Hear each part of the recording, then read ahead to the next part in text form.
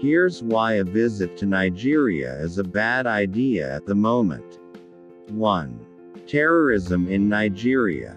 Terrorist attacks can happen anywhere in Nigeria, and there are multiple terrorist groups operating across the country. Terrorist groups in Nigeria includes the Movement for the Emancipation of the Niger Delta (MEND), Al-Qaeda-linked terrorist group Ansaru, Jamaat al-Ansar al-Muslimin fi Bilad al-Sudan, Boko Haram and Islamic State West Africa (ISWA). MEND is the group focused on oil and aims to take control of this and other natural resources, such as gas, in the country, particularly the region of the Niger Delta.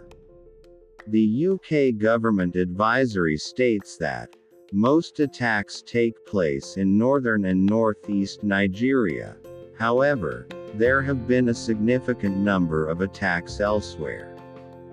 Tourists should pay attention to their surroundings at all times, and stay alert. Follow local news reports, and during periods of civil unrest, avoid crowded places or large gatherings. 2. No-go zones. Several Nigerian provinces are considered no-go areas due to terrorist and criminal activities and attacks. The British and US government travel advisories both caution against travel to Borno, Yobe State and northern Adamawa State due to a high risk of terror attacks. Other areas to avoid include Adamawa, Bauchi, Gombe, Kaduna, and Kano State, the coastal areas of Akwa Ibom, Bayelsa, Cross Rivers, Delta, and Rivers states, with the exception of Port Harcourt. 3. Crime in Lagos. Lagos is considered a high-risk area for travelers, and you should be cautious on the streets and while driving. Avoid walking around at night alone, even if in a group, as nighttime can pose the greatest risks to locals and tourists alike, and most attacks happen after 10 p.m.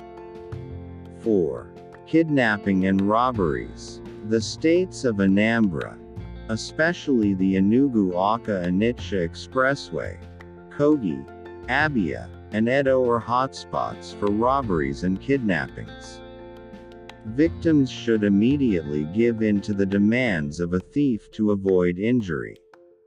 Road travel should also be limited in these areas, especially outside cities.